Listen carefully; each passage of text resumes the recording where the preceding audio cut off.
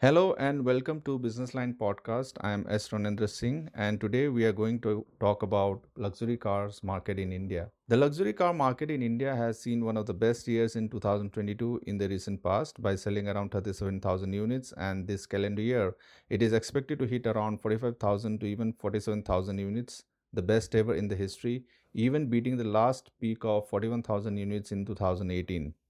The buying power of individuals, especially in the age group of 35 to 40, has grown exponentially in the last 2 years. And even though most of the luxury cars are touching around rupees 50 lakh as starting prices, these buyers are not shying away from spending. Some even go beyond that and purchase cars which are more than rupees 1 crore. For instance, Mercedes Benz India, which is the largest luxury car seller in India, is selling more cars which are priced around rupees 1 crore and more in its AMG series. The youths who are environment conscious are also going for luxury electric cars, which are mostly in those price bracket. To get more ideas and trend in the luxury car market, we have today Santosh Iyer, Managing Director and Chief Executive Officer, Mercedes-Benz India, who will touch upon every aspect, whether it is sedan versus SUVs or petrol versus diesel or EV or even taxation issues on the luxury cars in this podcast. Welcome Santosh to BL Podcast. Uh, and to start with, I would like to ask you, since the festive season has already kicked in from Onam in Kerala, how is the luxury car market performing in the current scenario, and especially with the festive season now already ringing in? Okay, so I think the good part of this year's festive season is it's spread over 4 months, starting with Onam in Kerala in August, and then Ganesh Chaturthi in September, Dussehra in October, and then of course Diwali in November. This gives us a lot of flexibility for production because it is also not a peaking up, and it is more spread out. When it comes to demand, we already started seeing demand for deliveries in July, August, where the customers were booking the car with and wanting a commitment to deliver it during the festive period. So, if I look at that, and if we are able to now deliver these cars, we should have a very good festive growth compared to even last year. If you remember, last year was the best ever year, even the best ever festive sales, and this year should set new records with the with the double digit growth over last year. So let's see. Maybe we'll also release our quarterly numbers in the first week of October. But overall, it looks quite positive. Any numbers that you can share as compared to last year? How much is the No, industry expecting? as I said, the festive period has just started. So, Kerala is just one state. So, I won't like to make a comment like that. But I would say overall growth will be in the tune of double digit compared to last year. And that should help us do again a best ever festive period as such. And what about in the EV segment? I think because of the higher import duties, still low in demand, or is it as expected by the industry? No, I think import duty has nothing to do with EVs because today the pricing of the cars are quite aggressively done.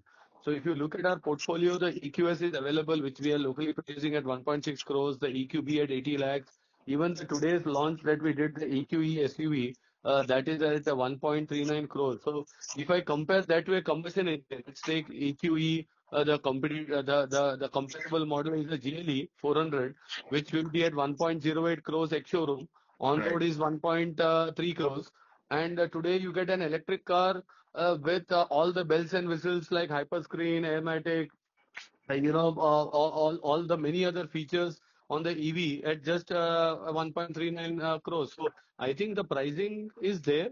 The market sense is slow. I would not say slow. I would say is happening at a pace because of the overall myths around EV. There are still barriers on EV purchase, like whether the car will last for 15 years, will I get a residual value, is the charging infrastructure in place? And I think our responsibility is to address those concerns. So today, when we introduce the new EQE SUV, we have already committed to 10-year battery warranty, 250,000 kilometers of battery. So Right. nobody now, at least customer will know now, here 15, 20 years this can run. And on the other side, also giving a residual value guarantee equal to combustion engine. So as OEMs, we need to mitigate some of these concerns.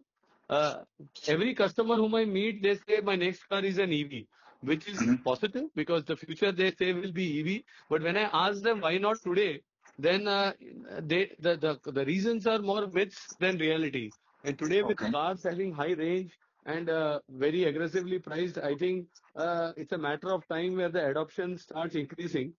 Plus, to be fair, the options are also very limited in the overall market. If you look at the mass market today, hardly few players, 1.5% odd penetration in the overall mass market, and even in luxury, we are at 4 to 5% at Mercedes-Benz. So I think it will take some time, but the midterm outlook still remains positive. We still feel that 25% of our sales should come from EVs in the next 3 to 4 years time. Okay. So what is the average age right now for the buyers and both for EVs and IC powered cars? And going forward, what kind of trend do you see? I think more than professionals, the EV buyers are more trendsetters. They are very well aware about the battery, the technology. They want to flaunt the green number plate because they feel they want to show that they are sustainable at the same point of time, responsible, and also take pride in being one of the first people adopting EV. So it's Right. more of a mindset that the demographic or the sociographic, and that includes youngsters, that includes middle-aged people also, and old people also. So it's not the age which is driving, it is the mindset which is driving the EV consumption. Mhm. What about the IC powered vehicles? What is the average age right now? Yeah, for us, depends model to model. On S class, it's around 38 years. For C class, it's around 35. Average age still is close to 38 years in our segment as such. Okay, okay. And between the SUVs and sedans, what kind of choices are there now when it comes to demand? Is it still 50-50 or is it has it changed now? So, yeah, it's a good question. We are seeing an increased trend towards SUV, no doubt, because also one of our bigger launches, which is the GLC, was in the SUV segment. So Mhm. definitely we see a bigger traction at this stage on the SUV side. Having said that, even the sedans now have better availability because we have increased the production, and there are also different options to buy sedans, etc. So, uh, but to answer your question, SUVs definitely seem to have a much higher demand considering the GLC launch as well. What is the ratio look like now? Almost 60-40. 60-40. For us, industry, nobody shares body type data or product data. So I will not impression, but I can only speak about Mercedes-Benz. Okay, okay. And what about on the diesel demand? I mean, there is still a demand for the diesel engines in the luxury cars industry. So do you think that will continue? And what is the I diesel's think say now? diesels in the luxury car, I can say for Mercedes-Benz are one of the cleanest diesels available in the market. They meet Euro 6 and also many of them are also cleared the stage 2 norms. So today, I think diesels are very clean. They offer better technology. They also offer better fuel efficiency apart from better driving and torquiness. So even today, 10 to 15%, the diesel cars are more expensive by 10 to 15%. But still, customers buy diesel cars because of the benefits I mentioned. And also, a 3 to 4 year old diesel car fetches more than a gasoline car. So the residual values are also very high for diesel. So surely customers prefer diesel. Now with government's, I would say, push towards sustainable fuels, of Mhm. course, over a period of time, we may see the shift to electrification. But we are ready. We have clean diesels. We have gasoline which can work with ethanol fuel. We have electric, and we will adjust our production and supply based on market demand. I was coming to ask you that question only because the government has recently announced on plans for biofuels or alternate fuels like in the more ethanol mix and also is luxury car players also going towards that or because most of them are launching in pure EV form. Globally, though, there are available on biofuels options. So, do you No, think so that? today the biofuel mix today is only 11%, and today our cars are already E10 and E20 ready. So technically speaking, if the government is able to supply up to 20% of blending, also our cars will be easily able to manage that. So Okay. we are ready, but of course availability of biofuel in petrol stations up to 20% is still a far way. So I think we have many years to reach 20% also. So, but the cars are currently ready even to accept a 20% mix. Right, right, right. And there have been some reports going around on government has been thinking about reducing the import duties for EVs, Santosh. So on the other hand, they are also promoting make in India products. So can you share some light on that? What the thinking and what kind of help would it come to the EV makers in India? I would say the government has assured CM as well as all the members that whatever policy they bring will be uniform for all the players in the market and it will be fair. So we have to Mhm. wait for the government to announce the new policy, whether it will be import duty reduction or anything else, I'm not sure. But we can only comment once we see the policy. But what the government has assured, as I said, is a fair policy for current and new players both. So I think that's a right spirit. Right, right. So do you think that will also impact, I mean, if Tesla also comes in the market, I mean, sooner or later they will be coming in India, would that impact the luxury EV makers in India? I think Tesla coming is a very welcome step. It will definitely help in further creating awareness about EVs and also accelerating the shift towards EVs. Mhm. But if I go by the media reports, which states they will participate in the mass market with the kind of pricing and products they have.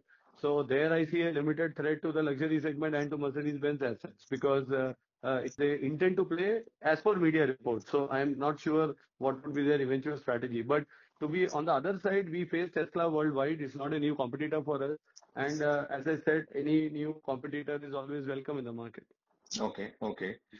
One question on the interest rate. Do you think that although because in passenger vehicles market, some of the companies are impacted because of that also because 80% of the cars are financed. So do you think that similar trend is there in luxury car market also because of the higher No, interest rates? surely, higher interest rate, increased prices definitely, you can say, dampens the sentiment a bit. What we have tried to do is to compensate that with financial offers from our own NBFC, which is Mercedes-Benz Financial.